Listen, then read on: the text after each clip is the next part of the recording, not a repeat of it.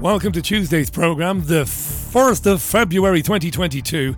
It's me, the BBG, with you till 7 o'clock this evening. Please reach out to me through the website richieallen.co.uk. Leave a message where it says comment live. Couldn't be any easier than that. It's the BBG, not the BBC. This is your Richie Allen Show, live from the magnificent city of Salford. Leave me a message then. Let's have a good show. Why not?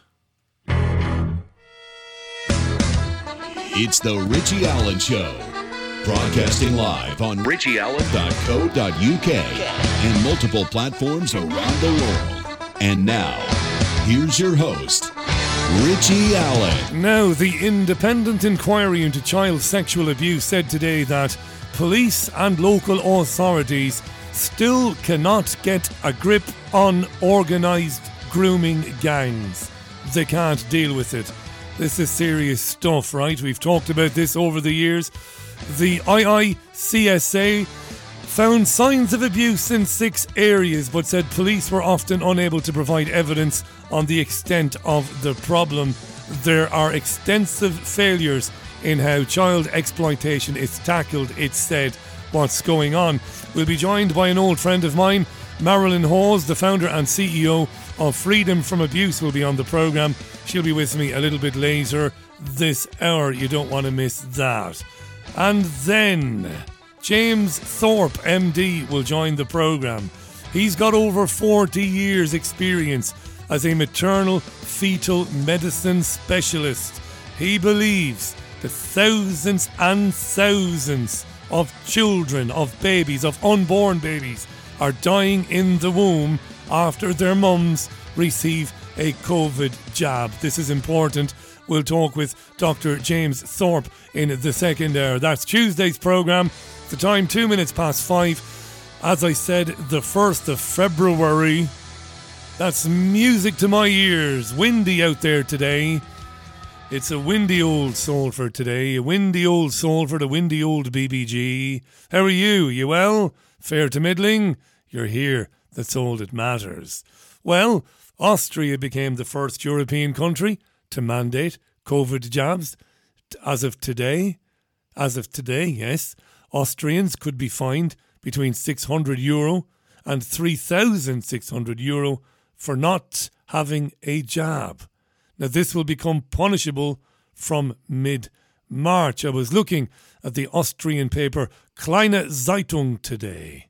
Obviously, the English translation, of course.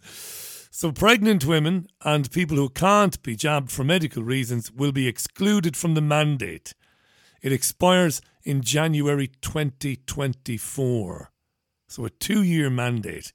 Interesting, isn't it, that pregnant women are excluded in Austria. If they don't want to have it, they won't be compelled to. Now, tens of thousands of people, maybe more, have been taking to the streets of Vienna and other Austrian cities since December to protest this, but it is here now. Austrians will be fined, will be restricted in their movements if they don't have the jabs. What do you think of that? Is it, I don't know, is it worrying for you? Do you think, well, if it starts in Austria and then it migrates to Germany and other parts of Europe, could it eventually come in here in the UK? Could it happen in Ireland? Let me know, richieallen.co.uk. I'll tell you what I found interesting today. On the protests in Austria, right, which were significant, let's be clear about it, the Austrian government and the Austrian authorities are blaming the protests on, quote, extremists, end quote. They've even gone as far as to claim that people who engage in anti-vaccine mandate protests are the sorts of people who spread hateful ideology, including anti-Semitism. This came from a guy called Omar Hijawi Perchner. That's his name, Omar Hijawi Perchner. He's Austria's domestic intelligence chief. He's claimed that right-wing extremists were travelling to Austria to network. How is that possible? He wasn't asked to explain. He said the protests were being used to spread hateful ideology such as anti-Semitism. Needless to say, the newspaper Kleine Zeitung didn't ask this guy Omar to provide any proof to support his claims about anti-Semitism. That's something we need to pay attention to, I think, in the future. Okay? The linking of protests against such horrors as vaccine mandates with anti-Semitism, which is something nobody wants to be accused of because it can have far-reaching consequences for you. I don't mean for me or for you, but for people who work for companies and people who work in factories, people who work in offices. You don't want to be called anti-Semitic. So they're going to link, but they've been doing it for some time anyway, linking people who object to lockdowns, people who object to the mandating of face mask wearing and the jabs, linking those people to the far right, which is horse manure. You and I know that, but that is exactly what they are doing. Stay in touch with richieallen.co.uk for articles, sometimes news articles, other times some opinion pieces I put on there. Face masks might remain mandatory on flights for years. You might have seen this today. You mightn't care, but you might have seen it today. This is reported in the Times and elsewhere. And it's being said that different rules around the world will make it impossible for airlines to move individually, allowing passengers to travel without coverings. So airline A might want to remove the mask mandate and say no more mask wearing, but because there are different rules in different countries, it might make it difficult for airlines to do that, meaning they might keep the mask mandate thing. So the Times reported today that UK carriers are looking for international consistency before changing the policy, and ultimately they want to act as one. Interesting stuff. Neil Sorahan, working for Ryanair, their chief financial officer, said there were no plans to change the rules. Ryanair will have you wearing masks for the foreseeable future.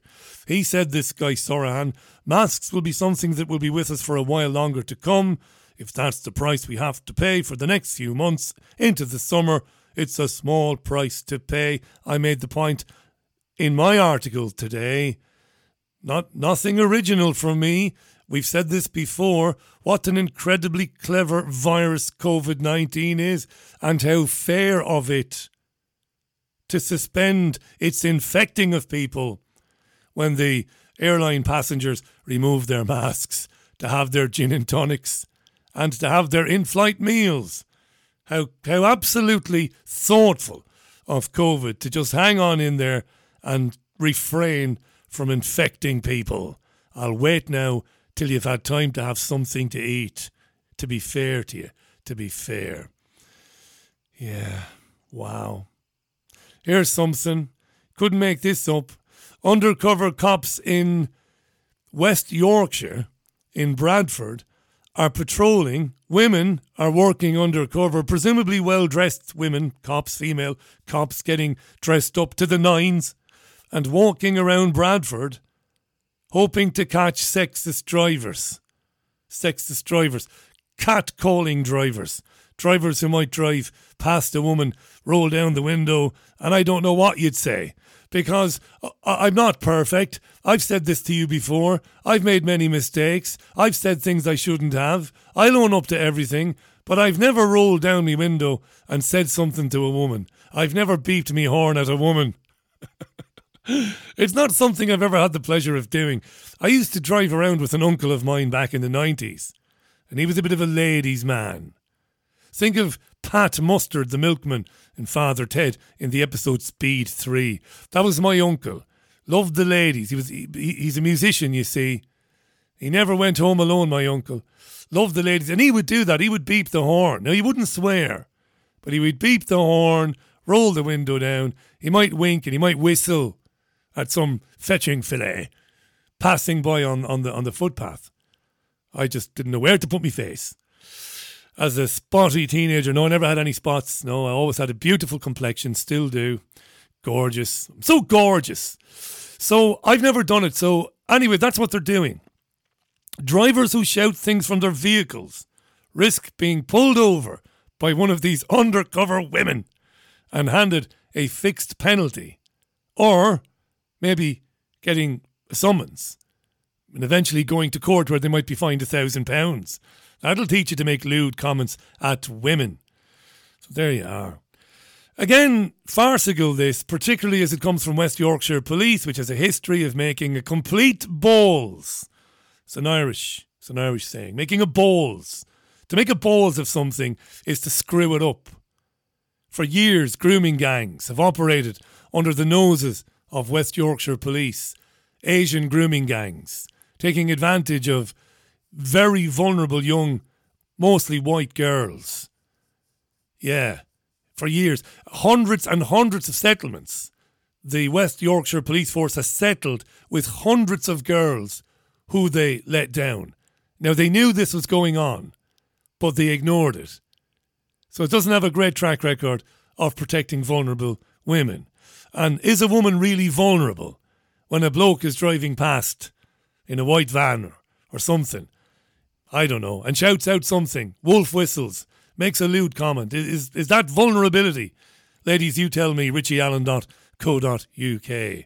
It's ludicrous to me, but anyway. Don't forget, it's the same West Yorkshire Police that 2-3 years ago asked its, what would you call them? Parishioners? No. Constituents? No. What would you call them? I suppose asked its neighbours, the people of West Yorkshire. It said, please report non-crime hate to us.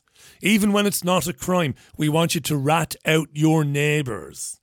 Maybe Mr. Smith across the street doesn't believe that women can have dicks, maybe. Maybe Mr. Smith doesn't think that women can have tallywhackers. Let us know. We just need that information for our files. It must be a fun place to work, West Yorkshire Police. We'll be talking grooming gangs with Marilyn Hawes in around about 15 minutes' time. It's Tuesday's Richie Allen radio show live from Salford. Super Salford it is. And I put this on my website today not to be in any way provocative, not to in any way upset or hurt anyone. But I put it on my website because I believe it to be true. You see, this morning, I just about lost my temper after hearing the 526th person come on the telly to say that their senior loved one died all alone. And we didn't see her for 8 months. And she died, and the Prime Minister was boogieing on down at Downing Street with Allegra Stratton. Ding dong. And God knows who else. Blaming Johnson for it. And I've written this piece and I mean it. I think people need to take a bloody hard look at themselves and their own personal responsibility in leaving their loved ones for months in care homes and hospitals and not doing more to see them or to get them out of there. I asked the question today in the piece and I ask it now. Why wouldn't it occur to you that your 86-year-old grandfather, first of all, is 86?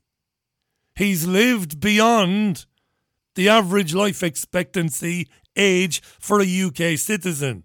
He's 4 years over the life expectancy. Maybe 5. Maybe it's 81 for men, 82 for women. I can't remember. Grandad. What does that mean, Baldy? That it doesn't matter what happens to him? No, it doesn't. It doesn't mean that it doesn't matter what happened to him. But he's in a care home. He might have dementia. He might have cancer.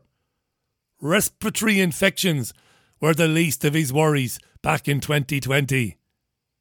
What's worse?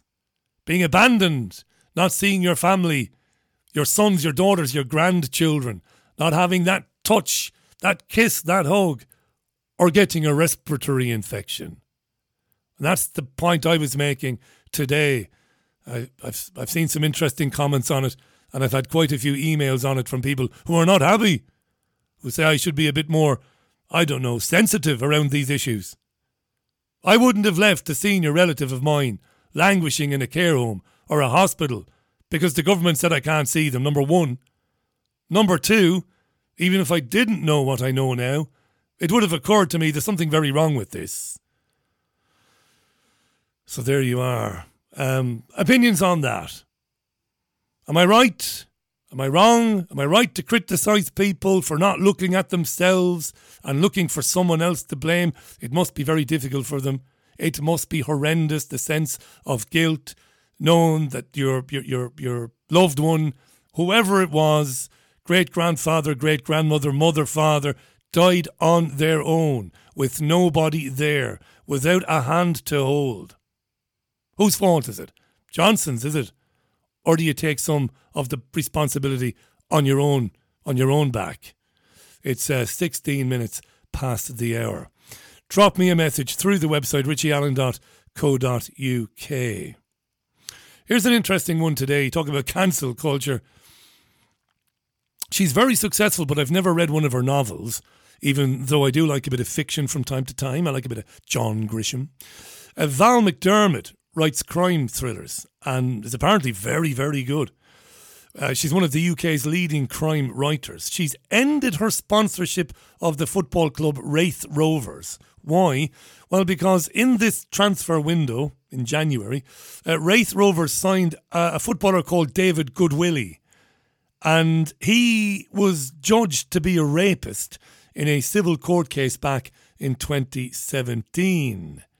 No criminal charges were brought against him, even though the victim complained and attempted to take it all the way. They didn't end up prosecuting the guy, the director of public prosecutions, but she took him to court in a civil case, and won in 2017. In the meantime, he's been playing for Clyde and scoring loads of goals.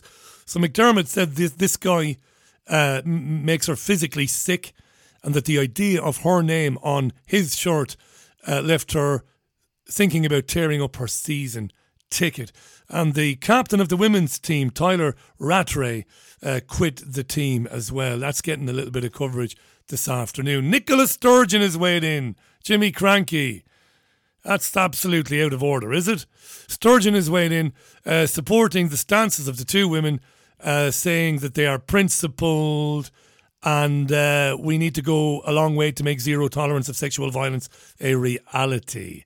It's an interesting one. Are you ever forgiven? I suppose he didn't do any time, did he? So maybe he doesn't deserve to be forgiven. He only lost the civil case. Who knows? Anyhow. We're going to be talking about organised grooming gangs and the independent inquiry into child sexual abuse, saying today that to this day, authorities in this country were failing to collect data that would help identify paedophiles. The independent inquiry into child sex abuse found signs of abuse in 6 areas, but police were unable to provide evidence on the extent of the problem, extensive failures. The inquiry criticised authorities for failing to collect the ethnicity, importantly, of either the abusers or their victims. Alexis J., who's heading up this inquiry, said there was a flawed assumption that this form of child sexual abuse was on the wane. A flawed assumption that this was going away. That vindicates Marilyn Hawes, who you'll hear from in a few minutes' time on this programme, because when people were loudly saying that after Rotherham, of course, after Rochdale and other scandals, that this was on the wane, that these grooming gangs were not operating with immunity in towns and villages and cities around the UK, that it was going away. Marilyn Hawes said, well, no, it isn't. It's getting worse. She's been vindicated. She'll join the programme shortly. richieallen.co.uk, please drop me a message. Looking forward to reading yours. By the way, just to mention, a little bit later on in the programme, you do not want to miss Dr. James Thorpe, medical doctor, 42 years experience in maternal fetal medicine. He says tens of thousands of babies have died in the womb after mum had a COVID jab. Why does he say that? Is he right? We'll talk to James Thorpe in the second hour of the programme. William says, and William is Scottish, you sure it's not David Bad, Willie? I didn't want to touch that gag. Lest I be hammered for it. and I'm not prone to self-censorship now, ordinarily, but I didn't want to touch that gag that a guy who lost a civil case over rape allegations, his name is David Goodwillie, I didn't want to touch it, so there you are. Craig says, so Val McDermott doesn't like Goodwillie. Am I the only one who finds that funny? Sadly, no. Horace says, shit like this happens when society is crumbling. All it's going to do is create a sect of extremely alpha male or alpha males who think little of women. Joan says, Richie, I don't understand why people have left their parents in care homes during this, leaving them alone and scared. I can't imagine it. I would have had them out of there so fast they would have to have locked me up if I was denied seeing my family. It's completely soul destroying. What is going on, asks Joan. Thanks, Joan. Cookie says, what about Beckham advertising the jab for children? He's a media whore, Cookie. Put a camera in front of him, give him a few bob, and David Beckham, just like many others like him, will say whatever you ask him to say. Remember Noel Edmonds many years ago? And the cake sting? Remember? Which comedian did it? I can't remember his name. Which one? Comedian wanted to prove that celebrities will say anything for money without thinking about it, or say anything just to be on telly without giving it any thought. And he asked Noel Edmonds to do an infomercial about the danger of a new deadly drug called cake, which doesn't exist. And Noel Edmonds and others, they couldn't wait to get in front of a camera. Gobsheens. Angela says, Richie, the average age of the people who live where I work is 83 and a half. Not one of them has had a sniffle in 2020. Not one of them has had COVID. Many have developed serious illnesses, though, says Angela. Thank you, Angela. 22 minutes past the hour. Lots of these coming in. I appreciate it. Hi to Red Green, to Richard Kelly. Hi, Richard. Lots of comments on the old wolf whistling there. Have you done it, guys? Be honest about it. Have you worked on a building site? Builders, is it a cliche? Is it a gross generalisation? When you think about it, you think of builders, don't you? With guys wearing jeans hanging down the back of their arse, as you can see the whole arse. Everything. See these guys? There was a guy like that who worked in my house in the last 18 months. I better say in the last 18 months, just in case he's listening, because we've had quite a few builders. I don't want to narrow it down. It's a disgusting sight, isn't it? You just want to say, pull the fucking jeans up, son. Just pull the jeans up or get a belt, you dirty... Right, okay, we'll leave that one there. This is your Richie Allen Show. Fran says, if anyone calls me far right for being anti-lockdown, they will be moving far right very, very quickly. Having lost my best friend, another friend, and then my best friend from school, all as a result of these insane measures, I have a lot of anger in me, so beware, says Fran. Fran, I'm not getting in your way. Thanks for all of these messages. I really appreciate them. Thank you very much. Max says, finished work early today just to listen live to the BBG. Thanks, Max, and you're very welcome. Oakley dokely. I want to say hi to Jeff. How are you, Jeff? Who was introduced to this programme, or Jeff introduced Angela Lambert to this programme. Thanks for introducing Angela, Jeff, about a year and a half ago or thereabouts. Jeff has been a great support to me, says Angela, and now he's going abroad to live somewhere where like-minded, unjabbed people live. Let us know where that is. She says, although we've been phone and message friends for all this time, only met 3 times, I know he'll be listening this evening and will continue to listen when he is halfway across the world. Just a hello from you would make his day. Jeff, how the hell are you, pal? And all the very best on your travels. And I hope you find happiness where you arrive. And thanks for introducing Angela to the programme.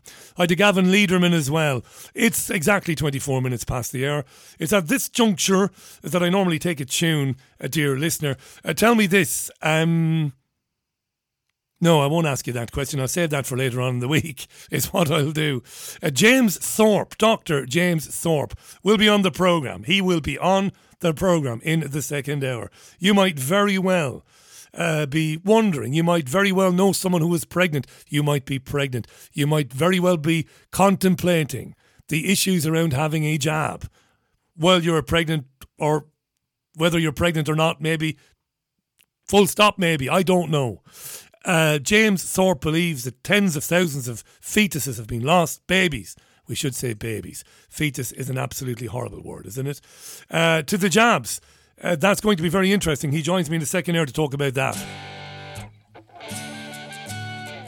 Now, Marilyn Hawes joins me. This is serious stuff. She'll be with me on the other side of this from David Bowie. Or I should say Ziggy Stardust. Ziggy played guitar.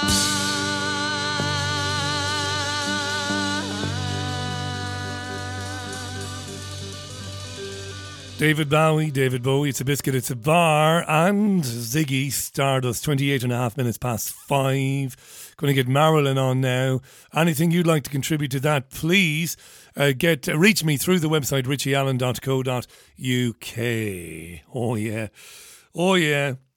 And I'm flagging this up because it's important. Dr. James Thorpe on the programme in the second hour. Medical doctor. Fetal medicine. Are the jabs causing miscarriages and stillbirths? He believes they are.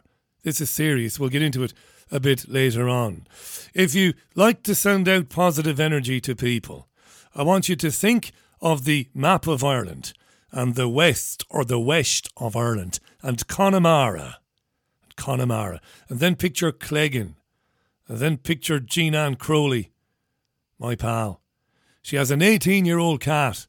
Fantastic innings. Lovely cat, female cat, who Jean Ann affectionately thinks of as Black Cat. But she's on her last legs. The cat.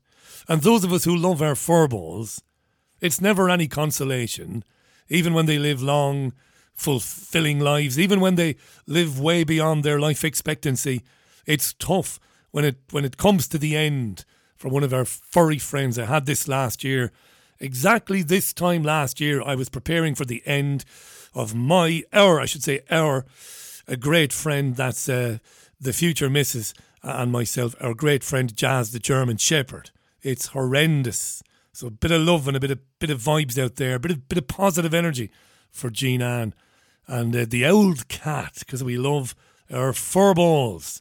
So we do. Now, let's talk about something we've not spoken about for a while, I suppose.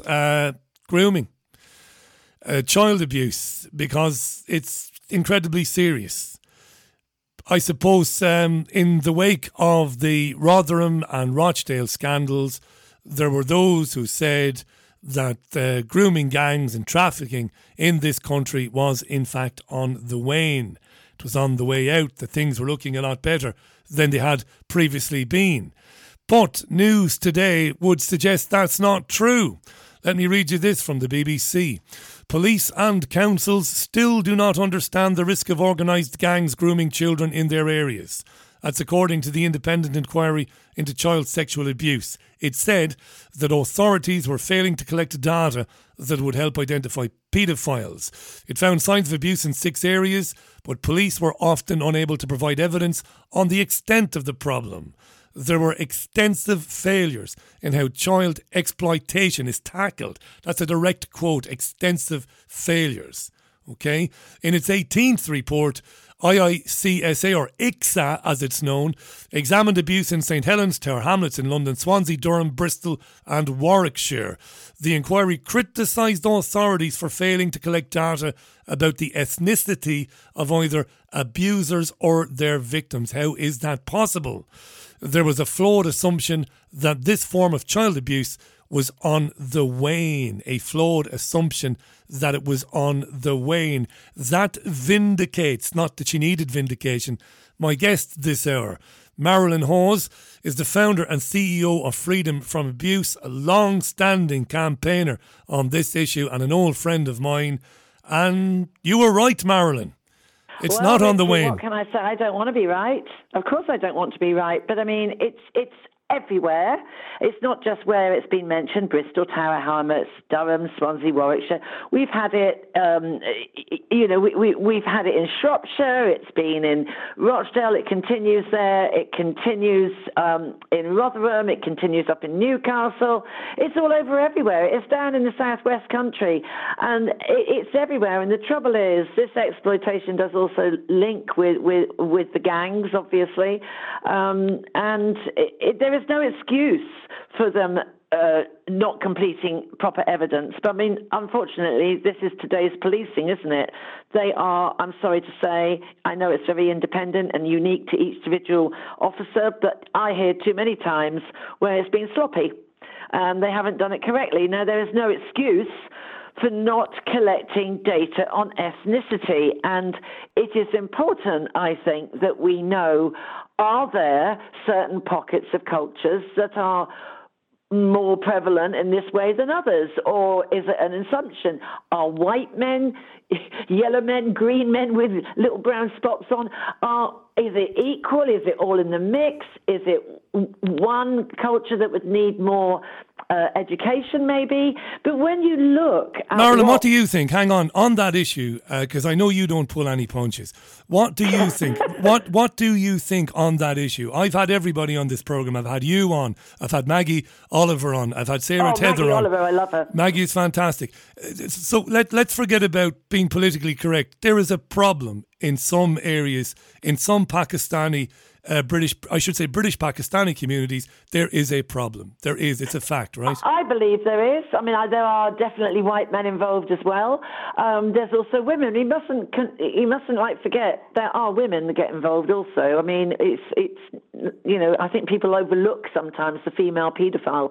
But when you see the photos, and I actually think that it is to do to some extent with the cultures of young Bangladeshis, young Pakistanis, it's got nothing to do with religion, absolutely nothing to do with being Muslim or any other religion, because there's no religion in the world that would support this. This is culture.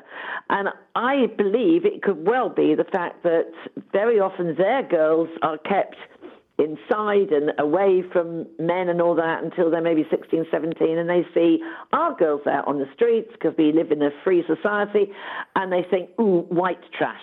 Right, these girls are fallen. These girls are fallen. They're lost souls. I think they're easy pickings. Are like, oh, so you say white men. We see white men out and about and picking up these girls. Why don't we? I don't know, but you do. I have, and I'm sure Maggie has as well. This is why it is so important to gain this data. And you have to ask yourself, do they not want to do it because they don't want to be seen to be racist? This is not to do with racism. This is about, we live in a multicultural society and we need to understand where maybe we should target with better education.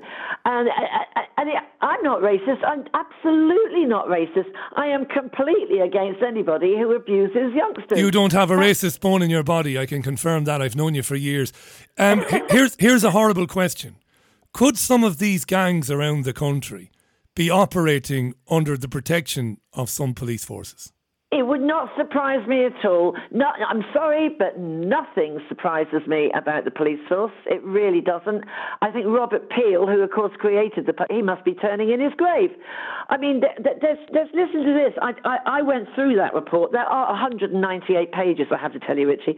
But I actually went through it knowing I was coming on tonight.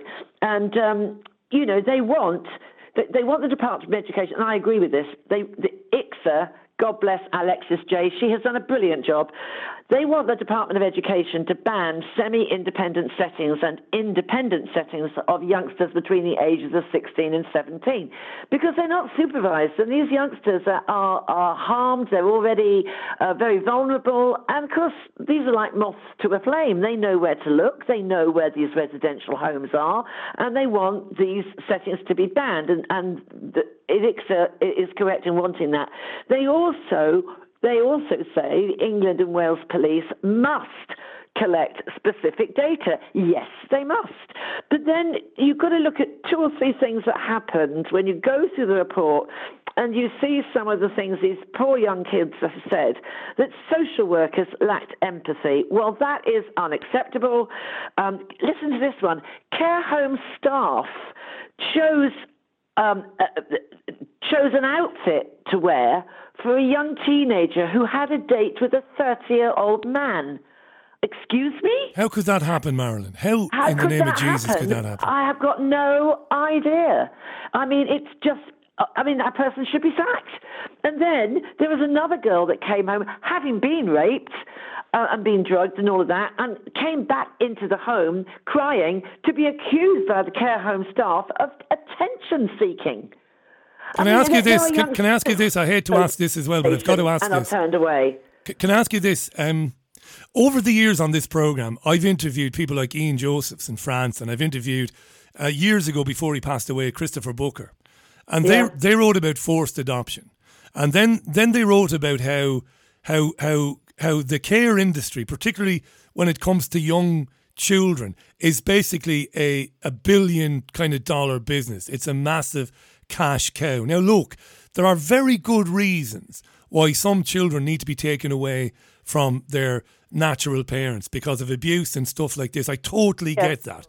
But when that happens, those children shouldn't become a commodity. But in the care system, they do become a commodity because they immediately become... a value is immediately assigned to them, a monetary value. Because if they go to live with a foster family, a company like Barnardo's or another company will get a lot of money. The foster families get a lot of money. And if the child doesn't get on with, say, foster parents A, they then move to foster parents B, and a lot of money is generated there again. And that can't be helping. I mean, to call it the care system is a joke. Sort of a joke. It's trafficking, isn't it? You have to actually throw your hands up in horror if a child goes to the so-called care system. Yeah. I have seen some very, very good residential care homes, don't get me wrong, but I've seen some appalling ones. And I do train the youngsters about CSE and online grooming and stuff like that in these residential care homes. Some of them, I was talking, before COVID, I was talking to a couple of 16-year-old boys.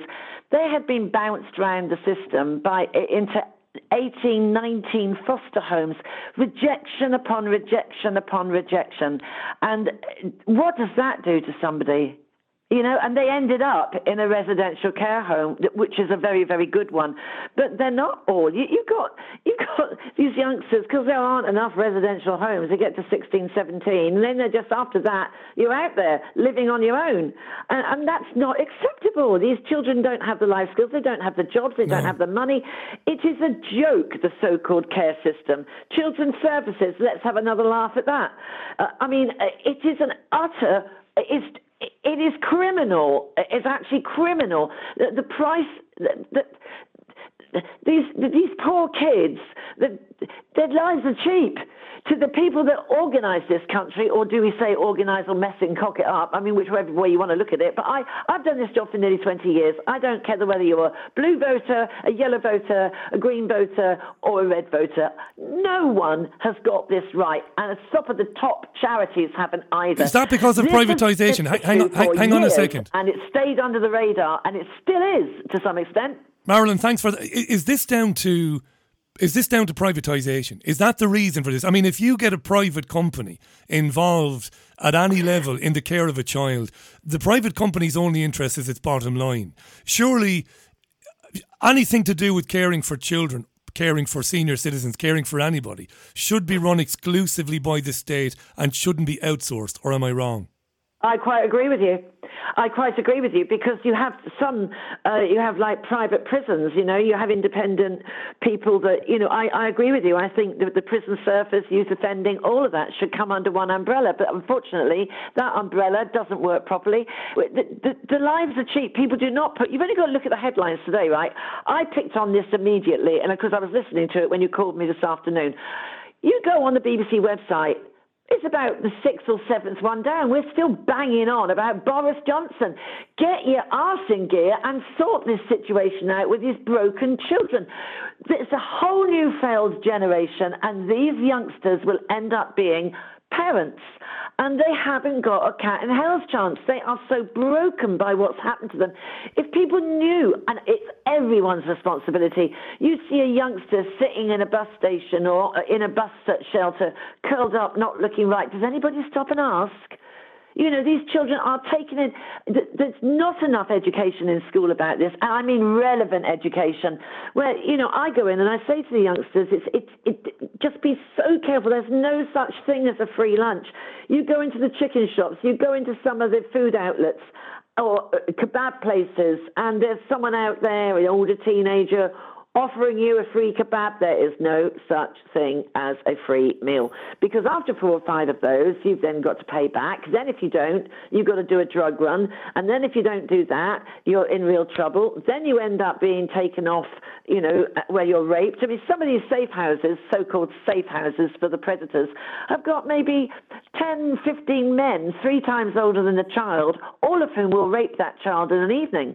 Now, the system is you have a hook, and this is what the youngsters don't understand either, that the hook who is the stranger is very often someone their own age, and they will approach a child in a park. I'll give you a classic example of a very well-known town in Hertfordshire.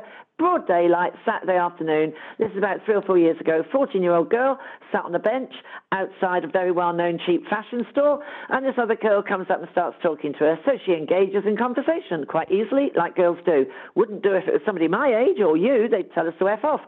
Anyway, what have you bought? Starts telling her, goes into this fashion store with her. Oh, I'd like to buy that. Well, of course she does, doesn't she? And then she comes out and she says, let's go into Costa Coffee. At least I can do is buy you a coffee. Gives the girl a cigarette. 10 minutes later, the girl's not feeling well, very swimmy-headed, feels like vomiting, comes out the shop. The girl says, let's just go down this alley here because everybody here is looking at you like you're drunk. Down at the bottom of the alley there is a very high-performance car, like a BMW, blacked-out windows. By the time the kid gets there, she's bundled in, off her face, doesn't know who's who. 5 hours later, she's woken up in a field, naked, raped, being beaten, with needle marks in her arm.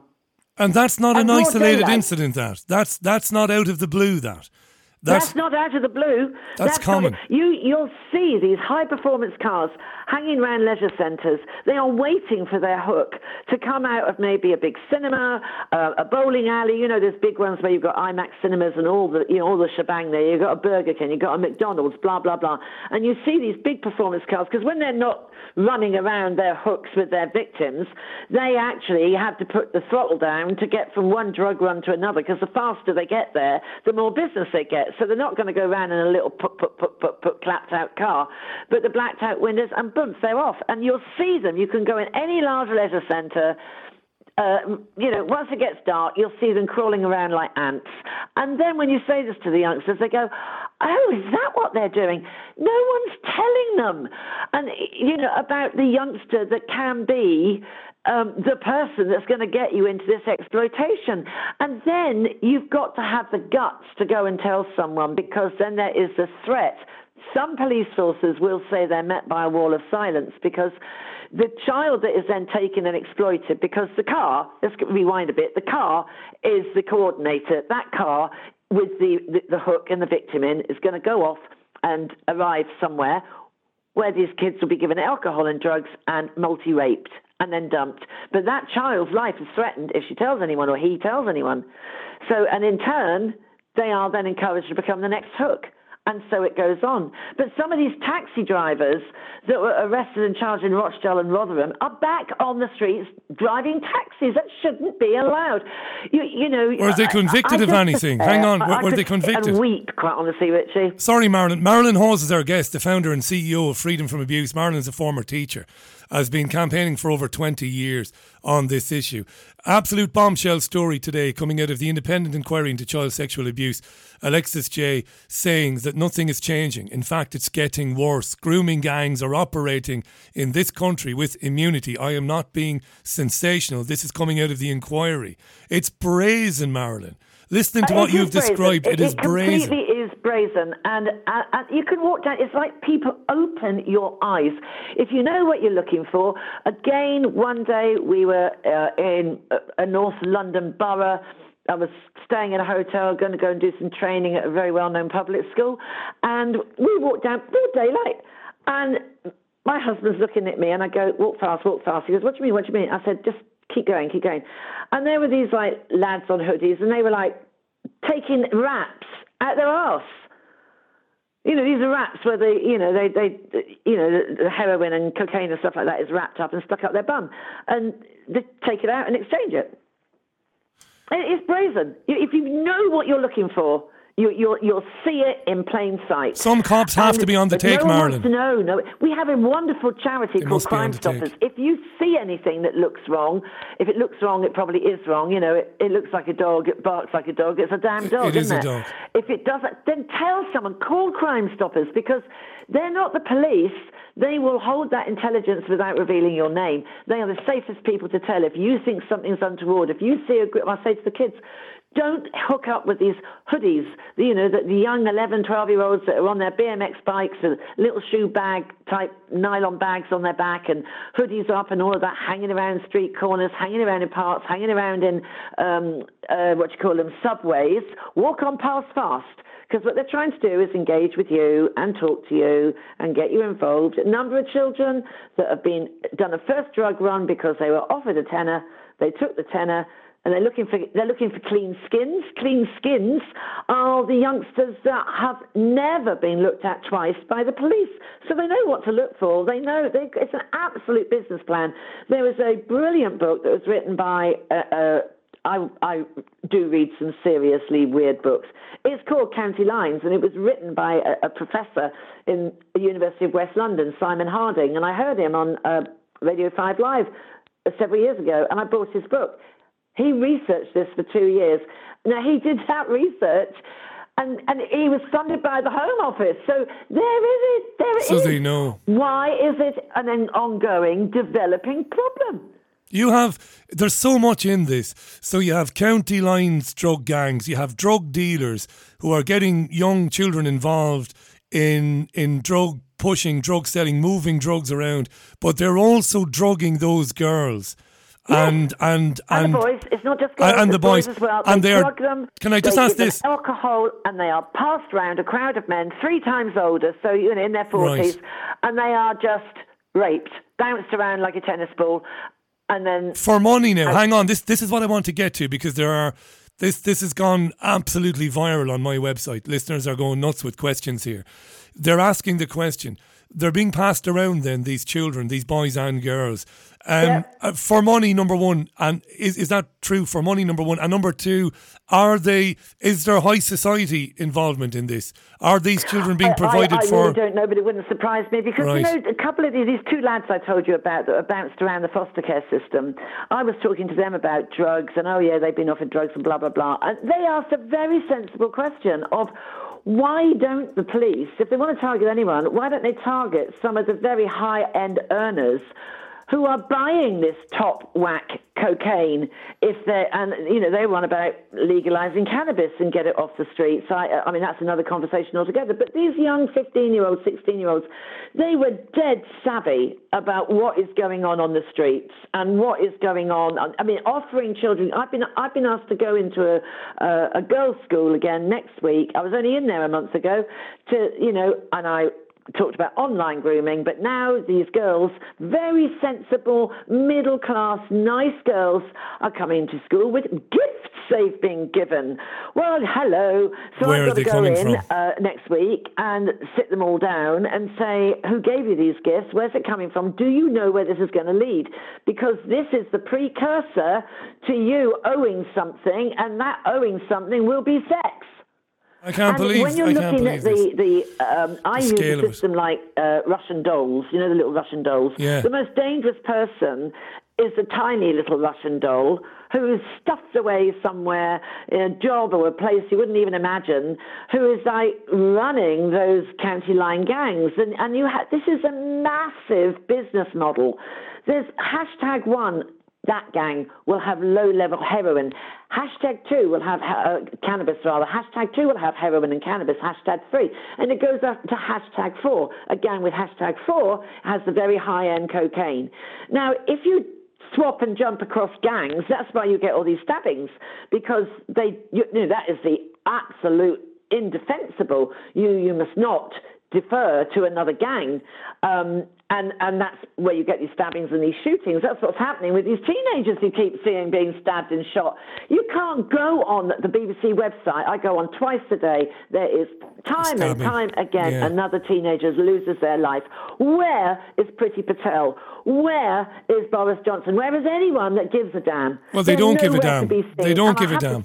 Anything to do with the sexual abuse of young children and people run to the hills because it's like almost they think it's infectious. Well, and then you get the, if only I'd have known. Well, learn now. And I just don't think it's fair on teachers in schools to teach this stuff because they don't have the resources that people like ourselves have got. They don't have the knowledge and they don't have the resources. And sorry, my dog's going mental. That's okay.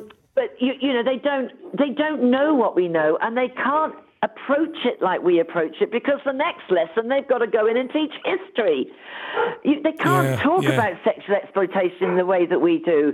That opens the youngsters' eyes to make them think. It's awful to be contemplating even talking about children to this. Let me do a very brief summing up on this, and then I want to ask you a question about 2019. My pal, Marilyn Hawes, is on the programme. A fantastic lady, campaigning on this issue for decades now. The founder and CEO of Freedom from Abuse, former teacher.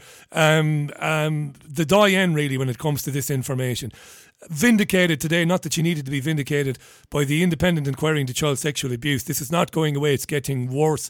Gangs are operating in broad daylight with no fear whatsoever of getting the hook from a police officer or from, I don't know, a detective. But this is how I see this. I'm piecing this together over the years.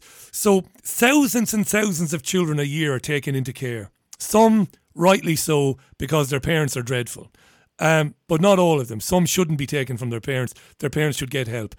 Not all care is good. In fact, a lot of it is bad. So once these children go into the care system, which of course, as we described earlier on, is a massive corporate entity. It's a huge money maker. Putting children in care, foster care, care homes, it's huge. They're basically forgotten about. You've got people working in some of these care homes that couldn't give an arse about the children.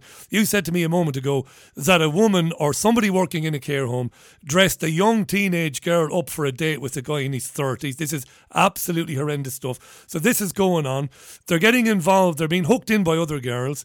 They're moving drugs for scumbags. They're being drugged themselves, and they are being provided, they are being basically given to animals to have sex with and do what they want with. And this is going on an unimaginable scale. Most people can't even imagine it.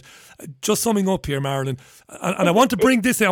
This is incredible to me. Researching you coming on today, I remembered the back of my head. I kept thinking, Richie, going missing. I looked it up just before the start of the COVID thing. They admitted that more than 10,000 children are missing in the care system in this country. How many is it? More than that, 140,000. Oh, Jesus, you're right, it's not 10,000. 140,000. You're right, it's over 100,000, excuse me. Over 100,000, yeah. Are missing as a cause or a cause created by CSE, and it's an industrial scale, and there's no point people being black. It's an embarrassment, quite honestly.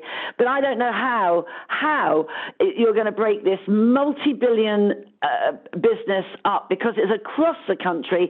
These gangs operate like any other business plan. Read the book County Lines by Simon Harding. It will make your heart stop. But you see, you don't even know the woman that got this girl done up in the care home. She may have been on the make by the guy who was 30 years old who was going to meet her for the date. Where there are vulnerable children, you attract perpetrators. So you don't know. I mean, there's plenty of people that have been perpetrators in care homes and even foster carers. I think foster carers are the unsung angels in society. But some of them want to be foster carers because what do they have? They have vulnerable children in their care. And I'll tell you, they couldn't do a worse job. Any government, over the 20 years I've done this, they have made a complete dog's dinner out of it, and there is no shame. They carry on with their agenda. I just despair. I would want to hug every one of those youngsters. It is just appalling. And as for the police, don't even take me there. I mean, they see stuff. You wonder what goes on in police college, don't you? You wonder what they're taught. And this is where we go back to, you see, it always comes down to, when you read the BBC, when you read The Independent, when you read The Guardian, they tell you that police forces are nervous about being accused of racism, xenophobia, whatever. But that can't be the only thing. There's got to be some protection for these gangs coming from the police. There's got to be. You are talking of very, very dangerous people that are at the top of these CSD with lots gangs. of money. They are dangerous and they don't think twice about taking you out. So you could say you've got to have nerves of steel. I wouldn't want to be a police officer these days. I always wanted to be. My dad wouldn't let me. But I think these days the good coppers really are amazing and they must be utterly sickened by the corruption that is in the Greater Manchester Police and also in the Met. I mean, what the heck is Cressida Dick doing? I mean, she certainly lives up to her name, doesn't she? I mean, honest to God. I mean, where is the authority? Where is the spine? There isn't. I mean, I am very no nonsense. You know that. I call it out. Other people should call it out as well, because it has to be. If this was somebody's daughter, the really lovely family that I was dealing with up in the north of England about 5 years ago, and their child had gone missing over 90 times, and she never would she ever just go to the police and say what had happened. Now, the police have to have an allegation before they can move. She wouldn't, because she was terrified of her life. In the end, she ended up in prison because she was a really lovely girl from a lovely family, and she met another girl at school who wasn't quite what the mum said. You know, I'm not really sure she's your type, love, blah, blah, blah. And this girl would, well, you know, mum, she's lonely, she does that, da-da-da-da. So, yeah, but you don't really... Anyway, she wouldn't listen to mum and she got friendly, and the girl was the hook. She was a hook. And then in the end, this girl ended up hooked on heroin, became a heroin dealer, and at 18 went to prison. But when she came out, the gang was waiting for her. And you know what, Marilyn? When the gangs use these women up, the ones that don't die, you said something very profound earlier. You said these women will go eventually and have their own children. You know what will happen at that point? Their children will be taken away from them, and their children will be put into care because of the trauma their mums endured during their days with the gangs. And those children then become the next couriers. They become the next trafficked kids. It looks so clear to me now. It is absolutely dreadful. It is criminal.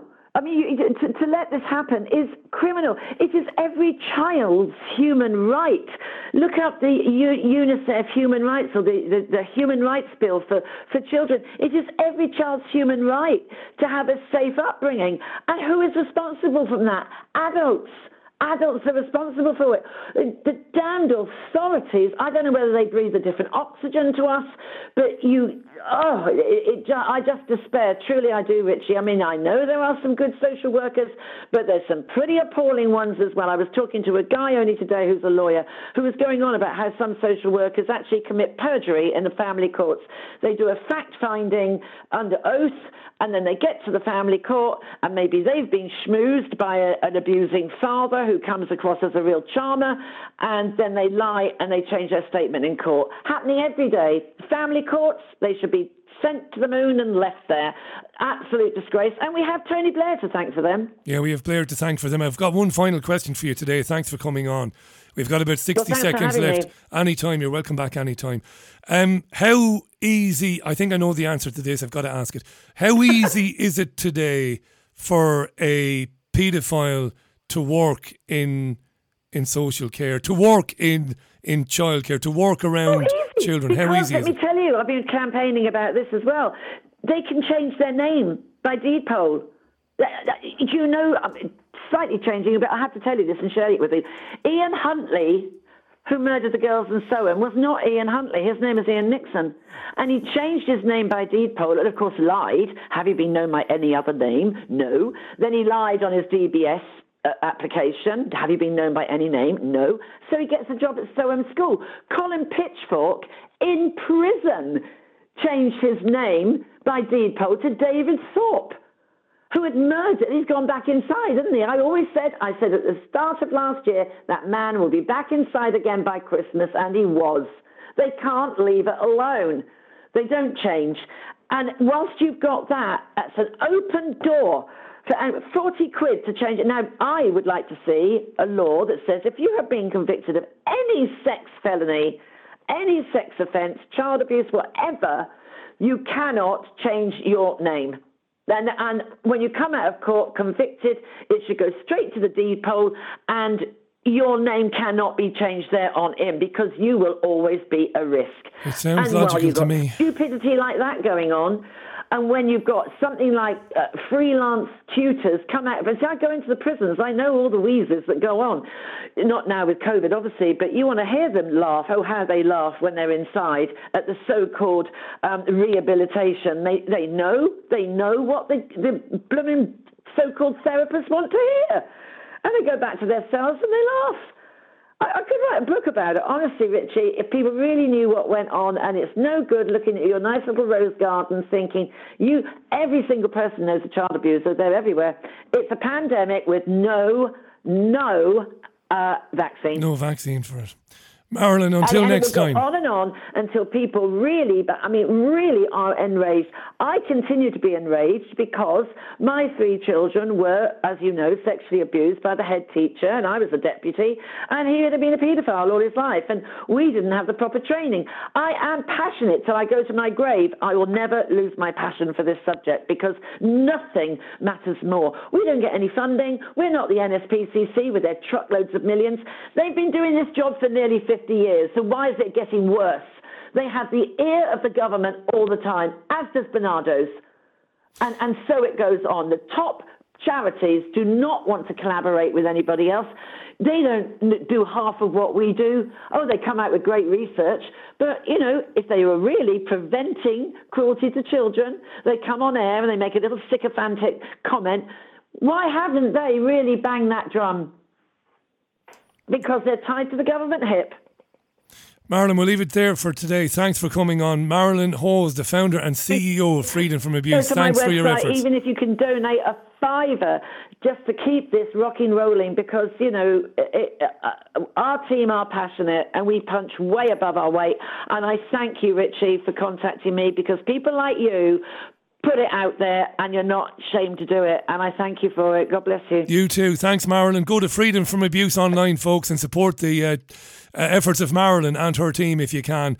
Marilyn Hawes there, the founder and CEO of Freedom from Abuse. You heard her on Tuesday's Richie Allen radio show. It's kind of astonishing, really, isn't it, to hear that?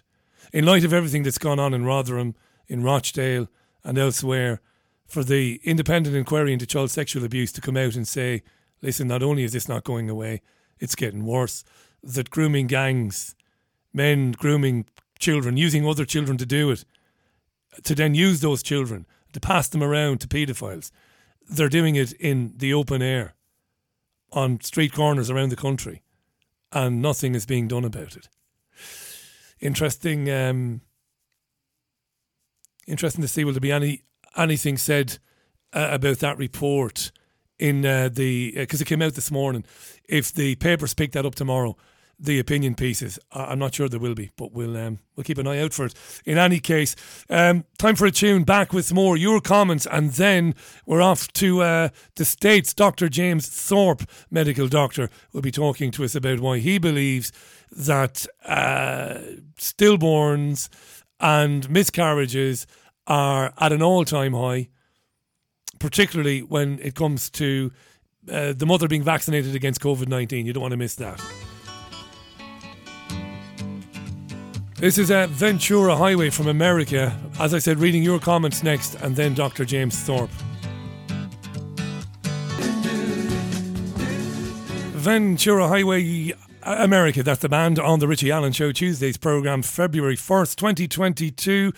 Dr. James Thorpe is standing by. That's good. Let me read a quick couple of comments. Anto asks, isn't Tommy Robinson outing this for years? Isn't Tommy Robinson outing this for years? Anto's got about the same IQ as Tommy Robinson. Tommy Robinson hasn't been outing anything for years. He's a racist thug, Anto.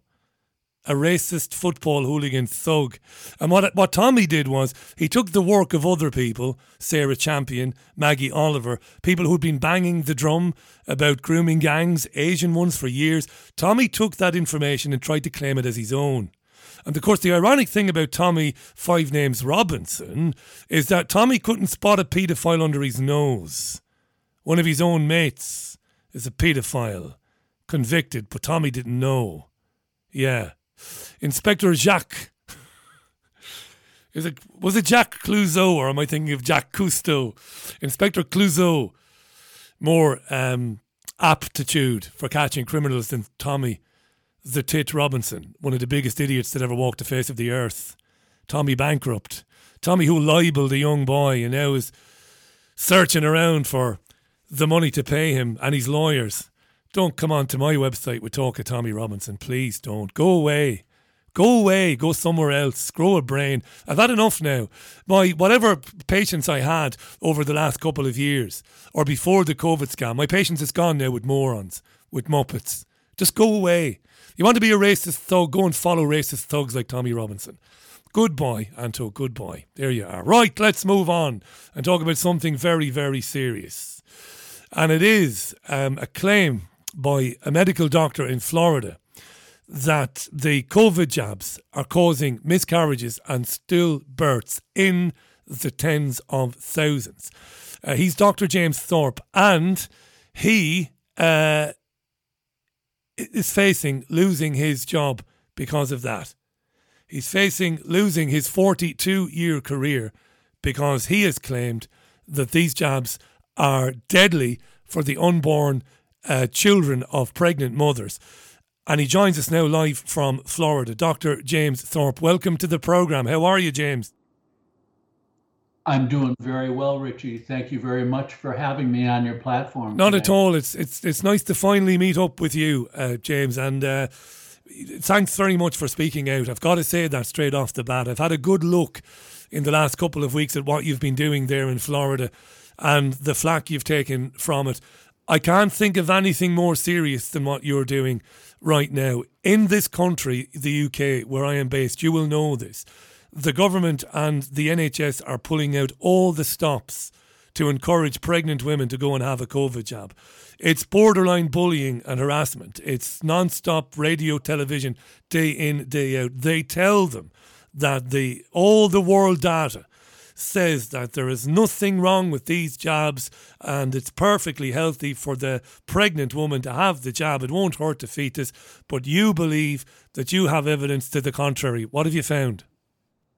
Yes, Richie, there is zero credible safety data for the experimental gene therapy shot or jab in pregnancy, and I mean zero. It's a travesty. It is heretofore unprecedented in obstetrics. This is going to make the disasters of thalidomide and DES look like prenatal vitamins. Can you repeat that again? This travesty, the pushing and forcing of this experimental gene therapy jab in pregnancy is going to make the previous disasters in the 50s, 60s, and 70s of diethylstilbestrol and thalidomide look like prenatal vitamins. Why? That's amazing for me to hear that. Why would they do it, James? Why would they clear a drug for use in pregnant women or anybody if there was even, if there was even a 1 in 1,000, a 1 in 100,000 chance that it would kill the unborn child or harm the mother? Why would they push this stuff? Richie, I don't have expertise in that area. I don't want to speculate. I think it's pretty obvious to anybody that has been paying attention in the UK, in Europe, for that matter, Australia, the United States, Canada. There would appear to be commands from on high because the bullying tactics of the governing bodies in the United States of America, Richie, and excuse me, there's bullying tactics and the threats emanating from the governing bodies over the physicians and nurses all came out simultaneously in September of 2021, literally within weeks of each other, using the exact same language. If you spread misinformation or disinformation regarding COVID-19, we will destroy your livelihood, destroy your career, destroy your reputation and your family. This coming from the Federation of State Medical Boards, the American Board of Medical Specialties, of which there's about 25 specialties and about 150 subspecialties. My board is the American Board of Obstetrics and Gynecology. And they have come out and basically said, you push the vaccine in pregnancy. They want to eliminate vaccine hesitancy. And I am just shocked because every person, every pregnant woman knows you do not take drugs in pregnancy unless they're known to be safe. And there are zero credible safety data. And, I'm very, very impressed with the BMJ, the British Medical Journal, and thank you, our matriarch of the UK. There is the only journal left, and the Dr. Abbasi, the editor, the former editor, was Dr. Fiona Godbey. These are truth seekers, and they've called out these fake, these illicit New England Journal of Medicine and Lancet, and called them out for what they are. Dr. Paul D. Thacker, November 2nd, just this past November, wrote a scathing article, a whistleblower, on the horrible misappropriation and mishandling purposefully of the data and the relationship between Pfizer and the New England Journal of Medicine. It is shocking that the editor of the New England Journal of Medicine, and I won't mention his name, but this guy has the audacity to go in front of the United States FDA hearing and voted to push this poisonous experimental gene therapy in children ages 5 to 11. And Richie, this is what he said. Well, we simply don't have any data. We'll just have to roll it out and see what happens. And see what happens. We're talking about the health and well-being of children. So that's akin to me. I know it's a bit crass, but that's like, well, I'll put 3 cartridges into a 6-gun barrel and I'll just see what happens. I'll just point it at my head and pull the trigger and see what happens. Have you, in your 42 years experience, James, as a medical doctor in the field of maternal fetal medicine, I've looked into you because I like to have a pop at my guests if I find that they're not telling the truth or if they're, keeping information from me. I can't find anything. All I'm finding when I look into you is respect, is a great career. You're very highly thought of. Have you ever in your career seen anything like this where qualified men and women are being hounded, ridiculed in the media, threatened and harassed because of their considered, educated opinion? Do you remember anything like this ever in your career? Richie, I have never in my career ever seen anything like this. And if you told me 5 years ago or 2 years ago that this was going to happen, I would have said you're crazy. I started having concerns in early 2020, and you remember it's been one lie after the other. Oh, the vaccine's going to be fine. Oh, nobody's going to push the vaccine. Oh, it's going to be totally optional. And at the same time, they are censoring my colleagues and me, ridiculing, mocking us for using early treatment for COVID, which we have proven is 99.99% effective.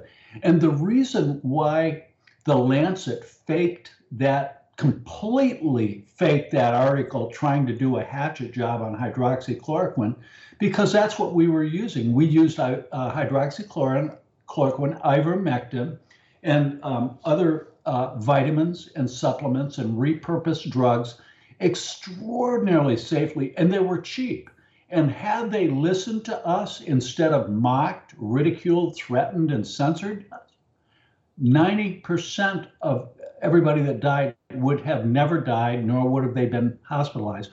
That's when you say, why are they doing it? The reason why they did that, because they knew that there would have been no need for the vaccination had the public known what we knew back then. It would have, it would have made the vaccination program obsolete, because the antivirals you're talking about would have basically knocked down the virus, and it would have went away pretty quickly. I have a theory. My qualification is in English and in history. I don't have a medical qualification.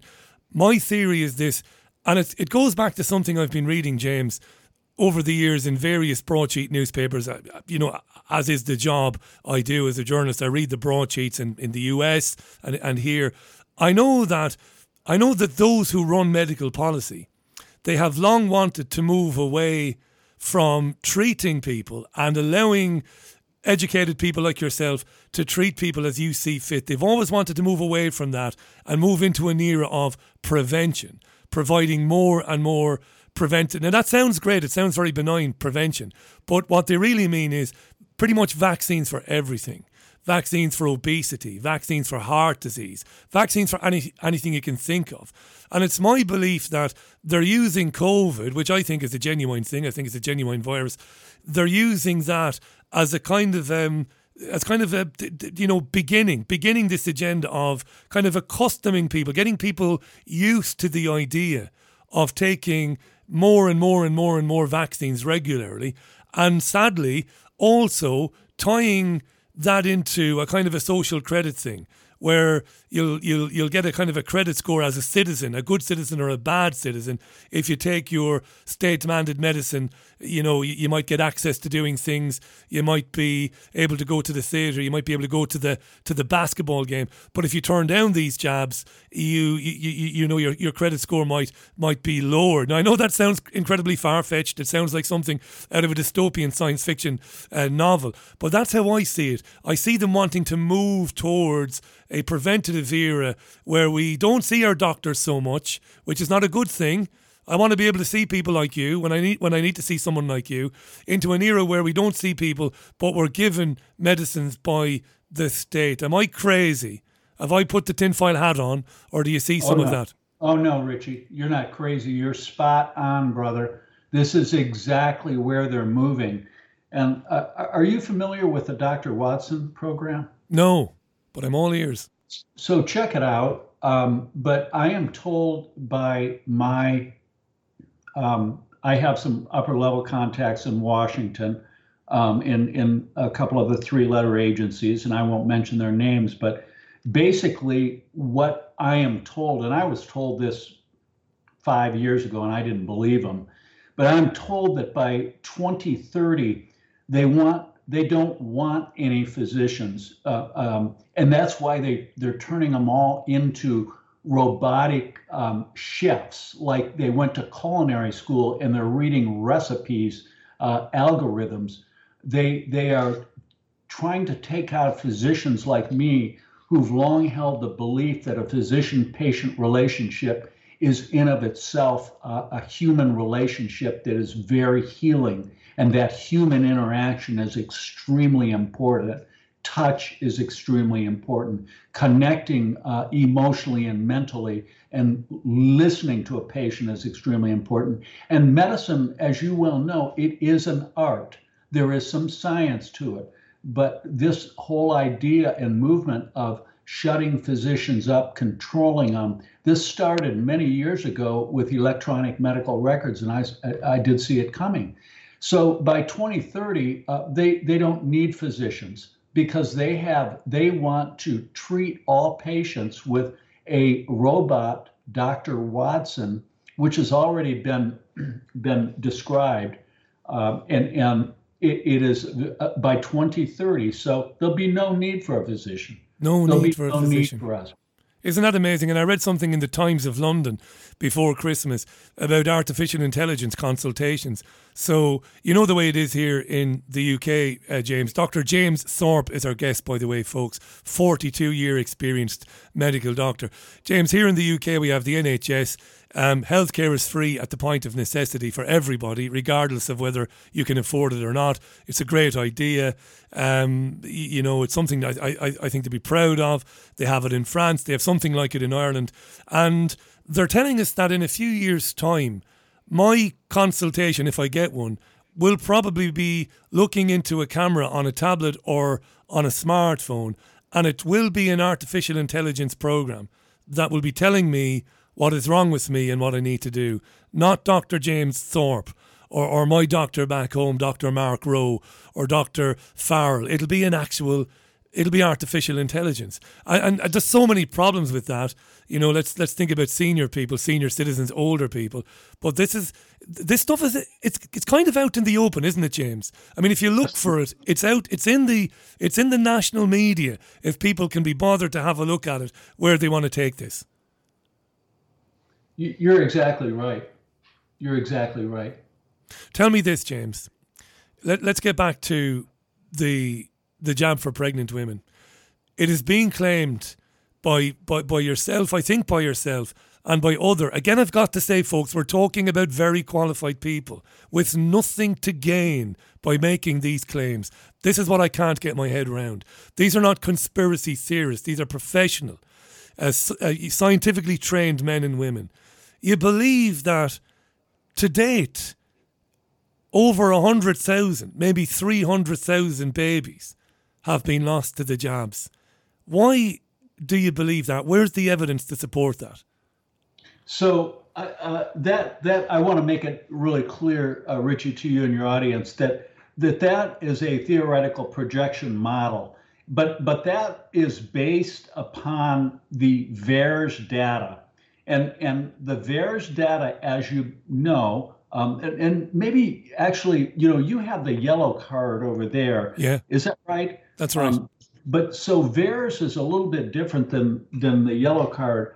But VAERS has been ongoing for 32 years, and it has served as a pharmacovigilance tool for vaccine safety. And it was really the quid pro quo. It was legislated, I think, in the Reagan era in '86, where the Big Pharma asked for immunity, lawsuit immunity from damages from vaccines because they wanted to make a lot of money and they didn't want to be held responsible for the complications. So I think that administration said, fine, but you have to do the VAERS, which is an acronym basically for the Vaccine Adverse Event Reporting System, VAERS. So it's been a long-held standing history that we look at that. Is it a perfect tool? Of course not. But it's the best pharmacovigilance data that we have, and we've always relied on it, kind of the 550 rule. If you have 5 deaths, you get a black box warning from the FDA, and if you have 25 or 50 deaths, this vaccine is completely removed from the market. In 1976, I was in medical school with my brother in Detroit, Michigan, and I remember the swine flu, which you may be too young to remember, but we had 90 million Americans vaccinated, and when we hit the 25 death mark, there was outrage. It was immediately removed. The mainstream media, everybody, patients, hospitals, the government were just totally incensed and upset, and it was immediately removed from the market. Fast forward another 25 years and we get into 1999, 2000, 2001, and we get the rotavirus vaccine. There were no deaths, but there were a few children, toddlers, that had this complication called intussusception, which is not unusual. It's where the bowel telescopes on itself, and it's easily fixable if it's diagnosed early. But my point is that there were only a dozen or so of those. That vaccine was immediately removed from the market, and it was subsequently, shortly thereafter, proven that those cases had nothing to do with the vaccine, and it took them 5 years, Richie, to get it back on the market. Now we go fast forward, another 20 years, and we have VAERS data where we passed the 50 death mark within 3 weeks of it being initiated. And as of now, we're up to probably 21,000 deaths, Richie. In the US, James. My apologies for that interruption there. The 21,000, do you think that's in the United States alone? No, in the United States alone, when I subselect just the USA, we're looking for at about 10,000 in that range, or 10,000 plus. I haven't looked at it this week. But that's massive, though. That is massive. And if it's 21,000 globally, that is massive. And I didn't. I'm just a little bit too young to remember 1976, but I've come across it in my research. I suppose the common denominator here is the media. In 1976 and in 2000 and 2001, the media did its job. In 2022, the media is basically owned lock, stock and barrel by the same companies that own the pharmaceutical companies, and it's there to act as a propaganda wing for the. You should see, I don't know what it's like in your country, James.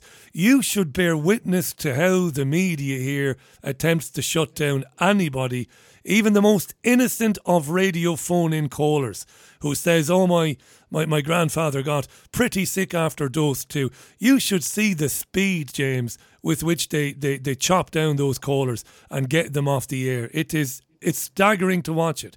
I mean, these jabs are obviously causing harm, right? Obviously.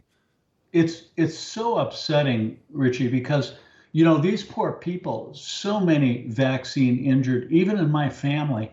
And it is so sad if your audience that's listening, and you may be familiar with realnotrare.com. It's a website, realnotrare.com. And this is a really, really incredible website. And what it's doing is it's giving documented patient testimony of vaccine injured. And the litany is thousands, Richie. And these people come forth and show their devastating, permanent residual injury that are related to the vaccine. And guess what? VAERS won't even accept their case. I haven't seen one of those where, VAERS is supposed to take add-on cases from either a physician or from a patient. None of these patients were added on. So Dr. Jessica Rose of Newfoundland, Canada, has done a lot of work on the underreporting factor. Traditionally, VAERS has only captured 1 to 5% of actual cases, and we have 3 decades of history of that. I purport that because of COVID-19, because of the lethargy and the contamination, I think total lawlessness of the government here, that they're not taking cases. Physicians are afraid to report cases or they'll get in trouble. Patients are afraid to report cases because their doctors tell them they're crazy. So I think the underreporting factor is far greater. It's very significant. So if you have an underreport, let's say it captures only 1%, then Dr. Jessica Rose uses a URF, underreporting factor. That would be 100. If it were 2%, it would be 50. But I'm guessing that underreported factor is closer to 1%, maybe even less. So when I look at the VAERS data and the pregnancy loss, and I look at the fetal malformations, that's where I project those numbers. And it may be higher than that, but we simply don't know. Yeah, the point is you've not just grabbed the number out of thin air. You're not being sensational, because when I announced you were coming on, obviously, look, I'm an open forum here. I don't censor anything. And when I announced you were coming on, some of my listeners said, look, we like this guy, Dr. Thorpe, Richie, but they can't be making these claims about 300,000 dead babies. You know, they've got to be held to account for that. I've asked you, you've given me a fairly good answer as to how that figure has been arrived at. So you know, I'm happy. I'm not happy about it. Good God, no. Can I ask you this, Dr. Thorpe? A couple of great things have happened. Well, I think great. I'm a bit hesitant because you never know what's really going on. The NHS workers in the UK, patient-facing staff, doctors, nurses, porters, janitors, anybody who would deal with patients, they were told that if they weren't double jabbed by April, they would lose their jobs. I know you know this. Now, the government has done a U-turn on this, and those people won't now lose their jobs if they don't get jabbed. Hallelujah. That seems to be good news. And we all watched with huge interest at the events in Canada last weekend, the 50,000, the big march, all the truckers coming into town to tell Justin Trudeau, listen, pal, you don't get to tell us what we put in our bodies. It looks like maybe there's a little bit of a turning of the tide. But as I said, I'm hesitant to be optimistic because the goalposts can be moved so quickly.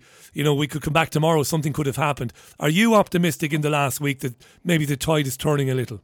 I'm extraordinarily optimistic because, Richie, I am attacking, I am attacking the American Board of Obstetrics and Gynecology. I've put them on legal notice with a lengthy letter in mid-December, another lengthy letter mid-January. And I believe that this is a massive collusion, illegal fraud. And I believe that they're getting desperate. They cannot debate me. I've asked anybody in the world to debate me. Nobody will for a year. Why doesn't somebody come and debate me? I come on, debate me. My email is jathorpe@bellsouth.net. Now, I don't have a lot of money, but one of my colleagues, Steve Kirsch, is extraordinarily wealthy, and he was a very liberal guy, and he was double vaccinated, and he owned a massive, successful Silicon Valley company, and he became truth. He saw several people and friends that dropped dead and looked into it. And the guy is brilliant. And he's published a massive amount of data. And he's offered $1 million for anybody that will debate him over the last year. Both he and I have made that offer. I haven't offered $1 million because I can't afford that. But he has. He's not even a physician. And nobody will debate him. You know why? They cannot debate him. No. Okay, we have the data. We would make them look like bloody fools, and they know it. You know, my background is in commercial and national media, so I worked for some, big radio stations. And it is incredible to me to think, it used to be the case that we would report, so back in the day, if COVID happened 20 years ago, we would report on COVID, and then we would report on this new jab rollout, which was unprecedented, rolling out a jab in 6 months. We would report on that. But the way things used to be, we as, ethical journalists, we would have learned about people like you. And we would have said, hey, Jesus, get James Thorpe on the line, will you? Quick, get him on the programme. And we would have put you up against one of these doctors that was pushing the jabs. That's how it used to be. In 2022, you've now got BBC presenters, James, declaring that men and women like you are spreading misinformation. These are lay people. These are presenters, mouthpieces. And they are claiming that people who are asking questions about the safety of the jabs are spreading misinformation. James, this is like, I don't know, it's like we're in Alice in Wonderland. This is like vaudeville. I can't believe my ears. I'm listening to so-called journalists call people like you spreaders of misinformation. They're not giving you right of reply. And they're giving an easy ride to the doctors who come on to tell people to take their jabs. And as you mentioned earlier on, the 5 to 11-year-olds, they're now giving the jabs in this country to vulnerable 5 to 11-year-olds. They're giving it to 5 to 11-year-olds who are already dealing with serious illness. It's absolutely horrible. And there is no debate about it in this country. In fact, they're coming after the independent media in the UK with something called the Online Harms Bill in Parliament. They want to get rid of it. They basically want to eliminate the independent media. And then you'll just have the BBC. I mean, this is beyond Orwellian, isn't it? Beyond Orwellian. It's just absolutely stunning. And I want to actually, this is so despicable. So we had the FDA hearings on the jabs for the 5 to 11-year-olds a month or so ago. And so the editor-in-chief of the New England Journal of Medicine, and maybe I won't mention his name, but anybody can Google it, had the audacity. He's obviously been bribed and has an illicit relationship, very likely with Pfizer. And he had the audacity on the FDA hearing, and he is on record as saying, well, we simply don't have any data, and we're just going to have to roll it out and see what happens. Can you imagine that, Richie? Yeah. The editor-in-chief of the New England Journal of Medicine? And I know he did say that. We don't know that he was bribed by Pfizer. I've got to do the professional thing. We don't know that. This guy he might completely believe what he's saying and what he's doing. We don't know. But I hear you, James, to say that, to say, let's just give it to them and see what happens, as he did. Again, how could he get away with it? And I say to critics of programs like these, particularly people who say, oh, listen, they'd never give these jabs to people if they suspected the jabs were dangerous. I remind them of pandemics in 2010, 2011. We know that they knew that pandemics was causing narcolepsy, and they still told people to accept it, to roll up their sleeves. These are monsters, these people. Monsters, right?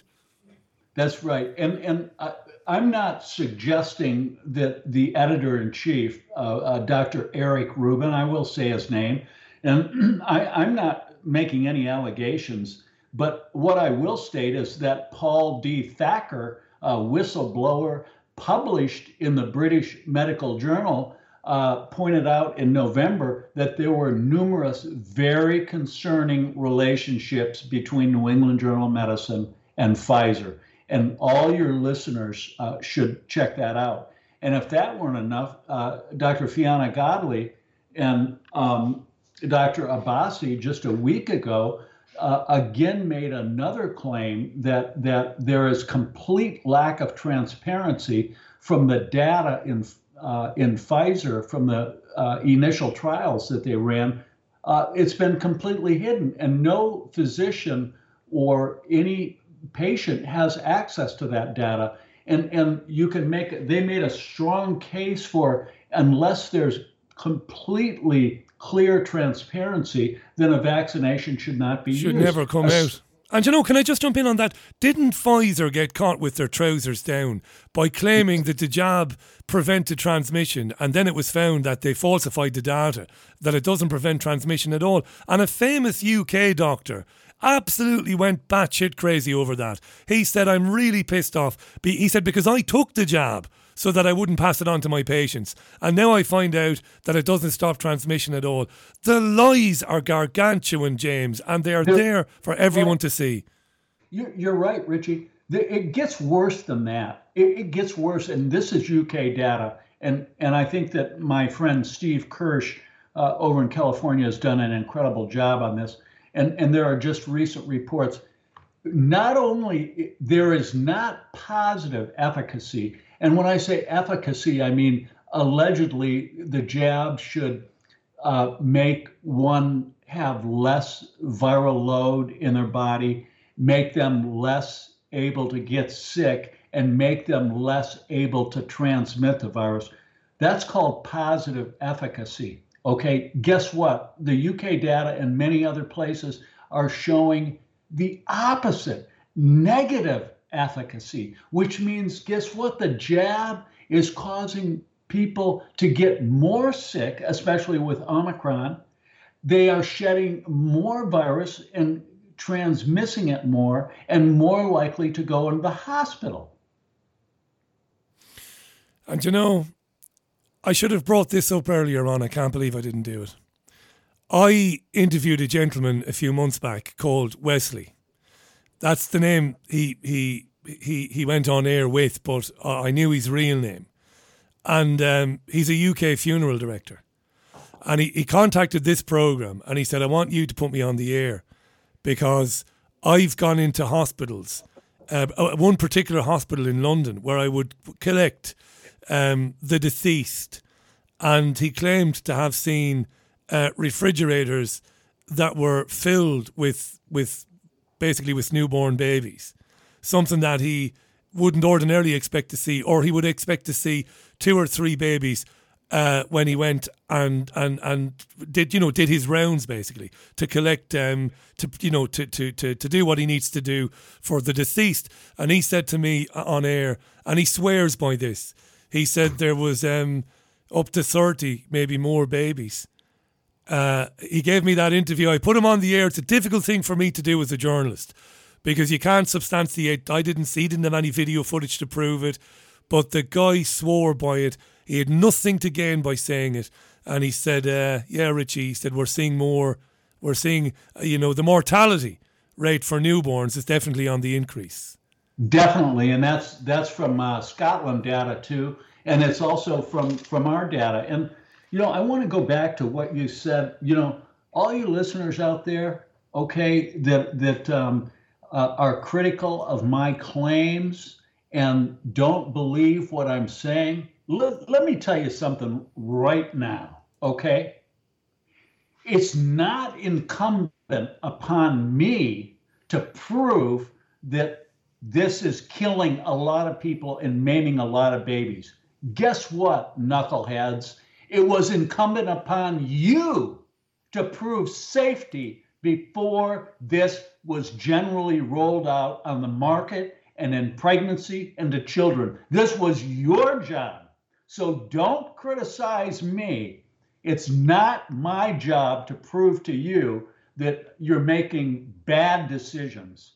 It was your job to prove this poisonous gene therapy was safe, and that would have taken 10 years to do. And you did your job. You did your job by advising your patients that A, they more than likely didn't need this jab, but B, there was a very good chance the jab might harm your unborn baby. That's doing your bloody job. That's the doctor I want. And tell me this, James, before we run out of time. Dr. James Thorpe is our guest. James he's practicing in Florida, 42 years experience. This gentleman we're speaking with as a maternal fetal medicine specialist, and they're coming after him. How serious is it for you right now in terms of your own job? It's very serious. But Richie, God made me a warrior, all right? I'm a warrior, and for the truth. And I believe that if you don't have something in your life that's worth dying for, then your life is not worth living. In my heritage, I come from a long line of fighters. Mr. Wallace of Scotland is in my heritage, and I have his warrior genes, except I'm a warrior for the truth, and I will die on this hill. I will not allow my physician colleagues around this country or around this world to be basically gagged. It's not going to happen on my watch, and I will go full force into these bastards, okay, until they retract their unethical, immoral, illegitimate gag orders. I will be on the aggressive attack mode until these bastards be truthful. Good for you, James. Good for you. And on that, they really are terrified of people hearing the truth, aren't they? They're going after guys like Joe Rogan. Now, Joe's a fairly moderate guy. He's got no anti-vaccine history, and all he wanted to do was give a platform to guys like Dr. McCulloch and others, simply because the mainstream wouldn't. He was basically doing what the mainstream media should be doing, and now they're going after him. Truth is in the crosshairs, really, isn't it? Truth is worth fighting for, and the truth will always come out. Listen, science doesn't move forward, Richie, unless you have an open dialogue with minority views. Just think about Galileo, okay? Galileo was put in prison on house arrest because he didn't believe in the geocentric. He believed in the heliocentric universe. You know, go to Ignaz Philipp Semmelweis in Vienna, lying in hospital, the Hungarian Jewish physician who in the mid-1800s, the Vienna lying in hospital rate for having a baby, the mortality rate was 50%. And he did the first clinical study and said, hey, guys, you're going from the autopsy room to deliver babies. Wash your hands with a lye solution. And he proved that they could reduce the risk of infecting moms and killing them. He showed it, but he was mocked. He was derided. He was stripped of every ability for his livelihood for the rest of his life. And, you know, you can go on and on and on. The truth will ultimately come out. As Sir Francis Popper said, we proceed by refutation. If you don't listen to the people who are refuting your data, you have squelched science. James, the very best of luck to you. Godspeed to you. Do me a favour, come back anytime you want. Keep in touch with us. And thanks so much for your time today, and thanks for being, an advocate for the rights of your patients and for everybody else to decide what goes into their body and not to be told what goes into their body by a dystopian, by an Orwellian state. Thanks so much, James. Great pleasure to meet you. Thank you so much for having me on, Richie. Pleasure. Dr. James Thorpe, MD, live from Florida. Thanks again to James. For that, the time is exactly 8 minutes to the top of the hour. Lots and lots of comments on that, unsurprisingly. Let me read a few of them before we run right out of time. You're with the Richie Allen Show, live from Salford. Linda says, anytime soon. He was on with me back in November. Only back in November. You're talking about Ryan there. I'll get him back on soon. Steve T says that Peter McCulloch, the doctor, has said that the COVID jabs can cause organ failure. It's something he spoke with Joe Rogan about. Is that right, Steve? Thanks for that. Hi to Diane Hughes. How you doing, Diane? And Vivisection says, Richie, one thing you're wrong about, your suggestion that you could organise a debate on vaccines 20 or 30 years ago. Vaccines have been protected from criticism for at least 100 years. I'm not wrong about that. I chaired those conversations. I chaired them when parents were on the radio talking about it's better for children to get the measles than to... That's timely, by the way, because it's all the rage today. The media is all over this story that the MMR jab take-up has waned. They're blaming COVID and the lockdowns for this. They're desperate for children to be brought forward to have the MMR jab. But I held those debates and I sat in and listened to those debates years ago. Yes, you could. The programmes I worked on, there was no censorship, and we could talk about whatever we wanted to talk about. It's not the case today. Pandora says, yes, we will get these bastards. They will not walk away from this one. Hope you're right. Joan says, Richie, there are clinics popping up in Canada. Not sure about the rest of the world. They have different modalities in one place: acupuncture, homeopathy, etc. This is how we will be living in the future. A lot of people I know will not go to the doctors for anything because they're scared they will end up in hospital on a ventilator. You can add me to that list. I've said to her indoors, never. If I do develop a respiratory infection at any stage in the next 30 years, if I live another 30 years, never to go to hospital. Never in a million years. A good death, ? Jackie Devi, Jamie Icke, iconic. It's all I needed to see. But then I didn't need to see it. Terrific documentary. No chance. Wes Baker, we say Wes, they say Wes, because they're Americans. He says, Richie, the truckers haven't gone anywhere in Ottawa. They're still there and will be there, says Wes. Thank you for that, Wes. Thanks for all your comments today. Hi to Julia, who says Renz has spoken about the off-the-charts increase in miscarriages. Thanks for that. Vicky says, I'm certain the doctor is credible and most probably correct, but to say that the projected figure for miscarriages it's reached using computer modelling pricked my ears up. Isn't it computer modelling that has driven this pandemic and proven in time to be way overestimated? That's a good point, Vicky. They have projected that figure taking the VAERS data, and yes, it is a projection, and they did use a computer to arrive at that figure. So you are quite right to say, isn't it the computer modelling that drove the whole scam in the first place? He did give an explanation, though, as to how they reached that figure. He at least did give an explanation. And then he went on to say, Dr. Thorpe, didn't he, that he thinks it might even be higher than 300,000 miscarriages or stillbirths. Look, that's it for the programme. Thank you so much to Marilyn Hawes from Freedom from Abuse here in the UK. Thanks to her.